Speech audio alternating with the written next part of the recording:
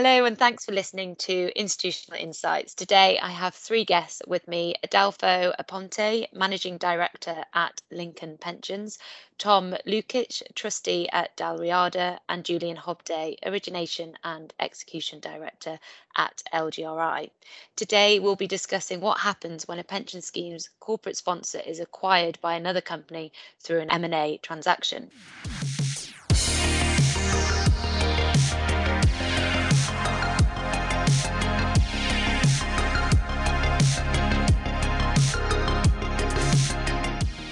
So let's start with some introductions. If I can start with Tom, you can give us a brief introduction about yourself, and then I'll pass over to Adolfo and then Julian. Thank you, Paige. Yes, my name is Tom Lukic. I'm a director with Dalriada Trustees. Dalriada were appointed sole trustee to the scheme in question back in 2018, with myself acting as the lead trustee representative, including through the transaction process, the subject of today's podcast. Fantastic. And if I pass over to Adolfo to do a brief intro. Thank you, Paige. Adolfo Ponte, Managing Director within Lincoln Pensions. I lead our charge as it comes to endgame practice, which is a space that is developing quite quickly at the moment. In the context of today's podcast, I led the transaction from the corporate side as it came to strategic pensions matters. And last but not least, Julian. Yeah, so my role at L&G, I am an origination and execution director. So my main role is to work with trustee bodies and sponsors as they look to de-risk their pension scheme. So mainly through the use of buy-ins and buyouts. So my role on this particular case was trying to win the business and then making sure that the requirements of all parties, and in particular the corporate, was much more involved here than is typically the case, were met. Well, thank you all and welcome, and thanks for spending a bit of time with us to discuss this particular transaction. Before we delve into a bit more detail around the driving factors and what was involved in the process, Julian, would you mind just giving us a quick summary of the transaction in question? Yes, so there were some specific requirements that we had to meet, but I guess at a high level, it was similar to many of the smaller cases that we did over the course of 2020. So it was a full scheme transaction. So by that I mean all of the scheme's members were covered by the buy-in policy. But this was a key objective for the sponsor in terms of the wider sale and purchase that was ongoing at the same time, was to remove all of the DB exposure from the company balance sheet. In terms of the scheme benefits payable, they were pretty straightforward. There were a few complications, as is the case with pretty much every scheme that we deal with, but there was nothing we hadn't seen before, and I think we were able to accommodate minor complications within our policy. And I guess the final point is the premium here. It was under 100 million, so given some of the large deals we've seen in the market, it was at the smaller end. But I think it was a great fit for our streamlined approach for smaller schemes, and we were able to. What that meant is we were able to price it more quickly than would otherwise have been the case. And certainly, given the wider corporate activity, I think that speed of being able to price was really useful. Thanks, Julian. So we're obviously talking about this transaction in particular today because of the unique element or the driving factor around the M&A transaction that was taking place. So I think it would be helpful to explain what Lincoln's role was and the relationship that they had with the sponsor and the purchaser. Adolfo, could you give our listeners a bit of an insight into what your role was in this particular transaction? Certainly, Paige. Our involvement in this situation dated back to a previous acquisition of the corporate, where Lincoln supported the negotiations that ultimately led to a meaningful one-off capital injection to the pension scheme out of the proceeds of the transaction. Essentially, what was achieved in the context of that transaction was funding the scheme to a level that was broadly consistent with what we would in the industry refer to as self-sufficiency. So it's worth bearing in mind that when the investors that had acquired the business at that point came into this business, they had, in their minds, acquired a pretty well-funded pension scheme. If you fast forward a few years, the corporate was once again put up for sale, and Lincoln, supporting the corporate, worked with the management team and the bankers to prepare both the marketing material that is required in this type of transactions and also the due diligence analysis that ultimately ends up in the data room.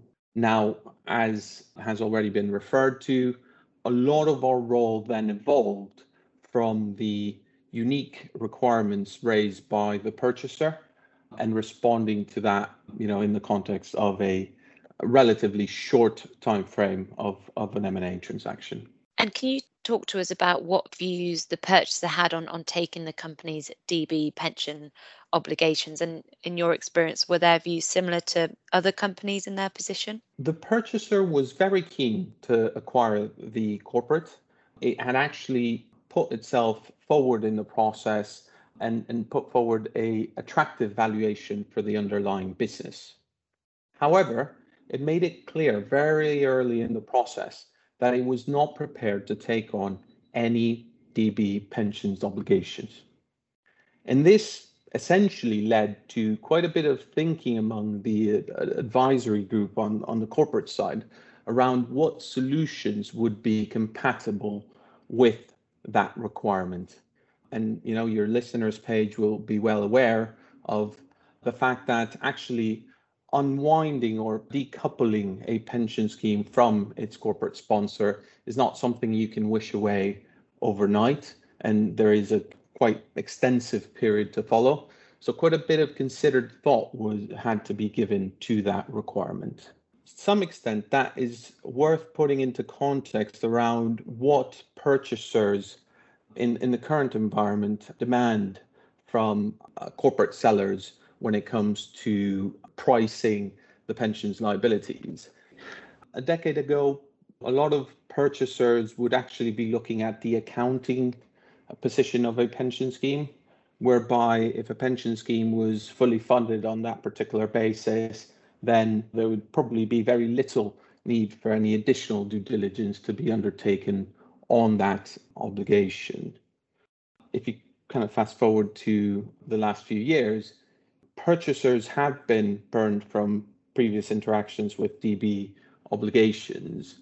And today in the M&A market, a lot of the transactions we're seeing are getting priced closer to self-sufficiency funding, whereby, as I mentioned before, proceeds from a transaction can actually be used to actually improve the funding of a pension scheme where funding sits below that level.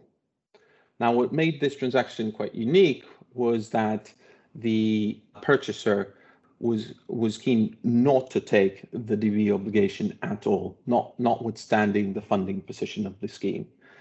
And it is fair to say that with the Pensions Act, which has come into force earlier in the year, and the gradual buildup of prudence in the funding basis of pension schemes, we're seeing some investors push in the direction of the situation we found ourselves in this transaction, which is essentially saying we're not willing to take the DB obligation.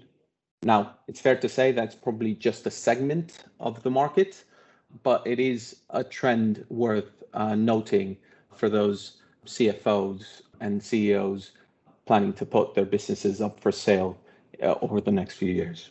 M&A certainly acts as a catalyst for de-risking transactions, given the proceeds that may be available, like you just mentioned. We've certainly seen a number of these, both large and small in size, and I expect as M&A activity picks up and the pensions regulatory regime continues to evolve, we'll see more deals incorporating a de-risking transaction. So in order for the purchaser to be comfortable with the acquisition, were there any specific provisions that were needed to be included in the agreement? And could you also summarize some of the main steps involved to get the transaction across the line? Happy to do those. And really there were two major requirements set by the purchaser. One we touched on already, which was the fact that there would be no realistic chance that the purchaser would end up having to underwrite the DB pension scheme. As I said before, quite a bit of a challenge, in particular in the context of the second requirement, which set that the relevant protections would need to be in place by the time the purchaser was in control of the corporate. So essentially from day one. Now, after quite a bit of considered thought and working with the various stakeholders, and I know Tom might be able to extend on this in a moment, we came up with a strategy that essentially had 3 stages. The first one was around building consensus and reaching agreement with what was a multi-stakeholder arrangement. Reaching agreement both between the purchaser and the corporate, but also between the corporate and the trustee, which ultimately would have to execute on some of the requirements of this strategy.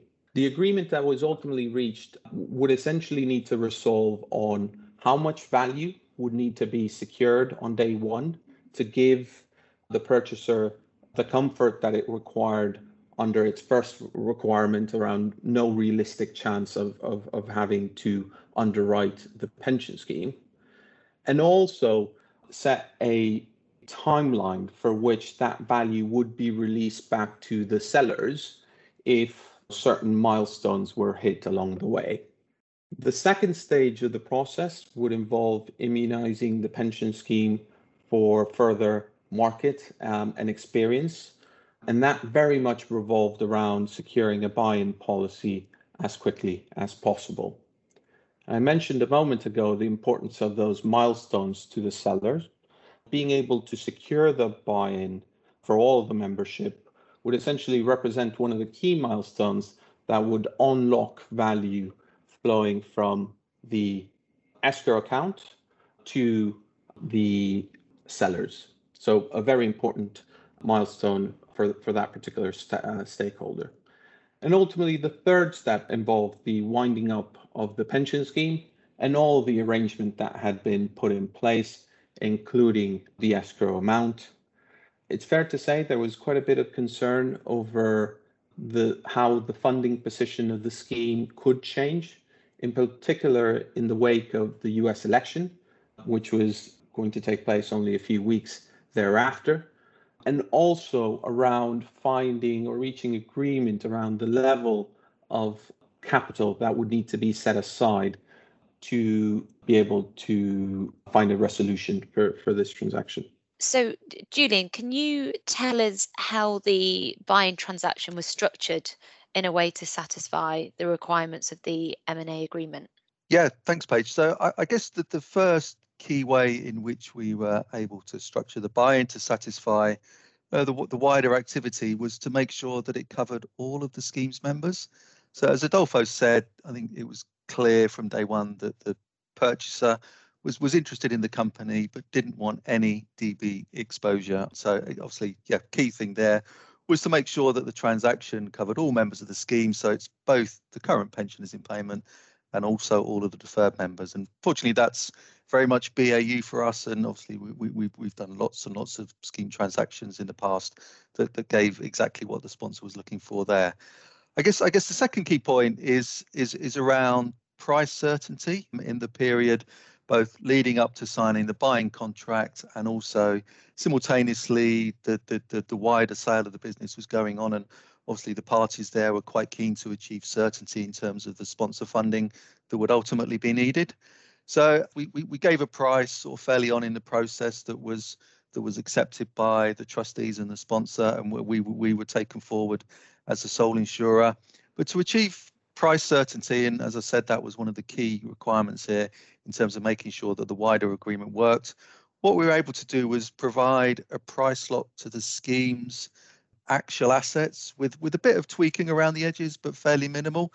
So it meant we could quickly and quite cost effectively lock down the price relative to the scheme assets by effectively linking our price to the value of those assets in the period leading up to signing the buying contract.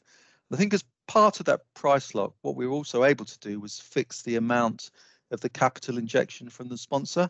And now, given the wider M&A activity, I think that was really useful in terms of us being able to lock down not only the price relative to the scheme assets, but also include the sponsor capital funding within our price lock. So again, it gave the seller and the purchaser a fair amount of certainty in terms of the capital injection that would ultimately be needed to facilitate the transaction, which I think hopefully was well received and valuable for all parties. I guess there's a couple of other softer, non-structural points that I would make as well here. So I think there was, in terms of the various advisors involved, I think the wider activity meant that the time pressures were much more than would normally be the case.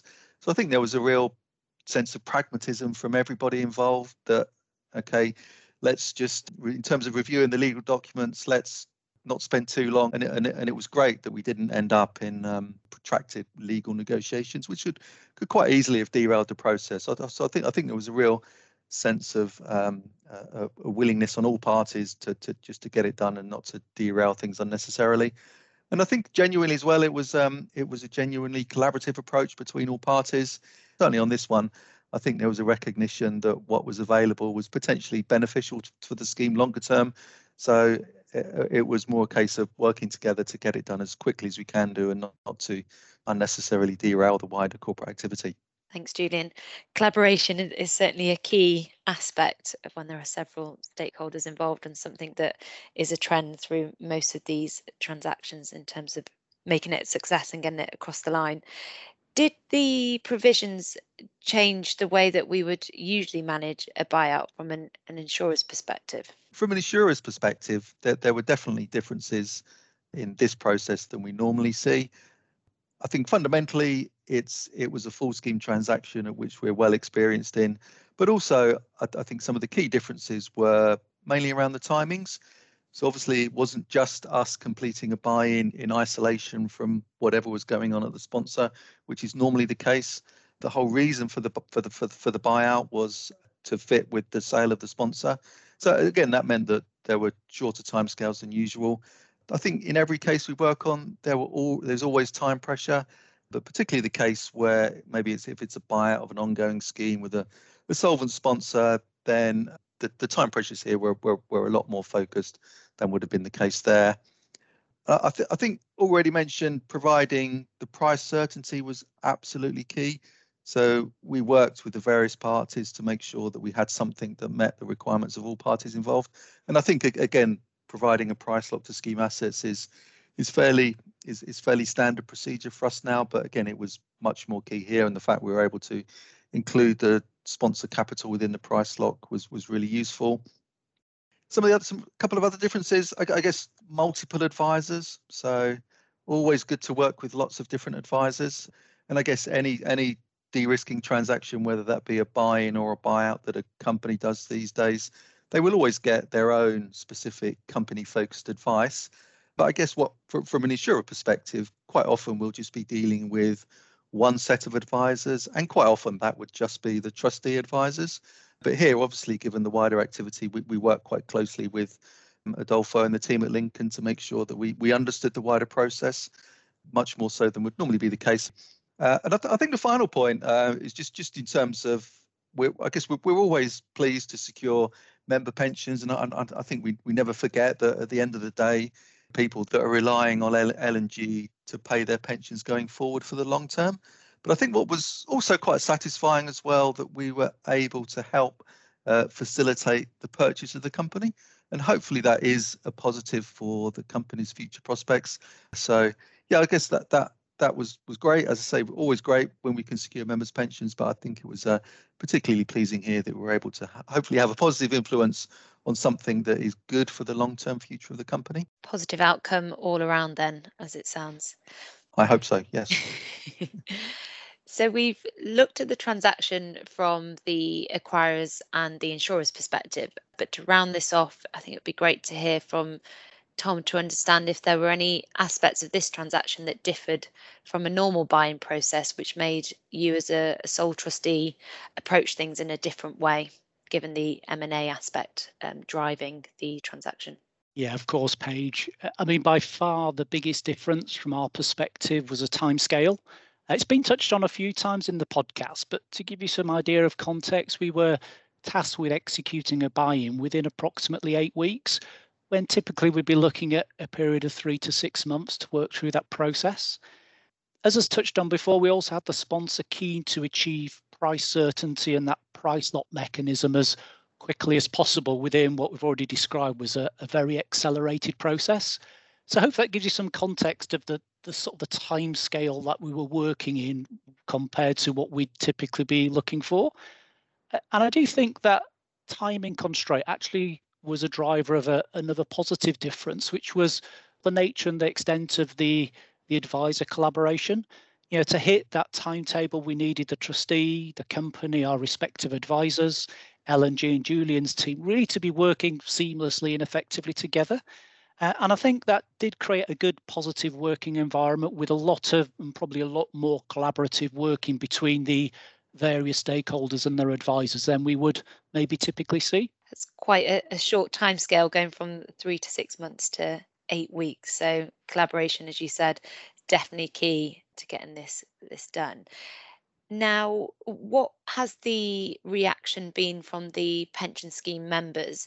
Is the transaction still within buy-in state and it's moving to buyout, or have certain things been already communicated to them? Yeah, well, obviously we've completed the buy-in stage and we're now working our way through in preparation to move to buyout. So we obviously informed our members of the buy-in transaction, but wider member feedback has been limited to date, which is not unusual in these situations. What we often find is as we move to buyout, and members are being issued with individual policies and there's change in payment, that's when we typically get more member queries. But what's important is a clear communication strategy. It was important to get the members up to speed with the buy-in and to keep them updated and engaged as we work through towards hopefully that buyout in the not too distant. I mean, one of the benefits of this particular structure was whilst we were sole trustee, we did work quite closely with a small consultative committee. And this comprised the former trustees, 2 of whom were members of the scheme. And to us, this was fantastic because it gave us real granular insight from the membership around the buy-in. And, the feedback from that group has been, very positive. I mean, firstly, I think they were really pleased that we've been able to secure members' benefits with a recognised name in the insurance market. And secondly, and I think to pick up a point Julian raised earlier, they were particularly pleased that we've been able to secure members' benefits but in a way that also allowed the employer to move on the next stage of its strategy and journey, rather than the scheme being seen as a potential blocker or barrier to that. And sometimes you can forget members are often either current employees or former employees, and they do have that loyalty to both the scheme and the employer.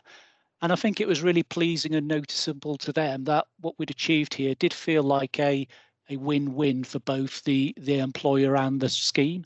And that was seen, I think, as another real positive by that group. Thanks, Tom. And for any trustees listening today, is there any advice that you can offer to those that may be in a similar position to this specific scheme? Yeah, I mean, a few points. I mean, firstly, don't assume all corporate M&A is a risk or threat to the covenant. There can be opportunities, and this is a classic case in point where an M&A transaction can improve and potentially help secure members' benefits. So do take time as trustee to understand the specifics. I think along with that, do make sure you understand the transaction timetable. What is it? What are the key dates? What's driving those? And most importantly, what's the ask of the trustee and by when? As you've heard on through the podcast, there was a need as trustee to be flexible and ready to make quick decisions if we were to capitalise on this opportunity. So if you are in this position as a trustee, do make sure you've got a governance structure that can allow you to move quickly and deliver when needs. The final point, it would probably go without saying to make sure you have good and trusted advisors around you. But do make sure you as trustee or somebody within your group takes responsibility for coordinating the various advice and work streams required as a trustee, effectively project managing the process from a trustee or a scheme perspective. And the bigger the potential opportunity for members, the shorter the timetable you have to deliver that, the more critical that project management role becomes in securing those member outcomes. And it's often overlooked at the start, but can be critical to delivering good member outcomes. Thanks, Tom. Some really useful points there for our listeners. Before we end today, do either Julian or Adolfo have any final comments or thoughts they would like to end on? Just to echo, Paige, if I may, the kind of key theme, I think, coming across from Julian and Tom and my earlier comments, which is ultimately the transaction delivered a win-win outcome, both for members and the corporate. But that was only possible through close collaboration across all the stakeholders in the process. And also by keeping an open mind about the unique opportunities created by the corporate transaction. That is something we expect to see more of.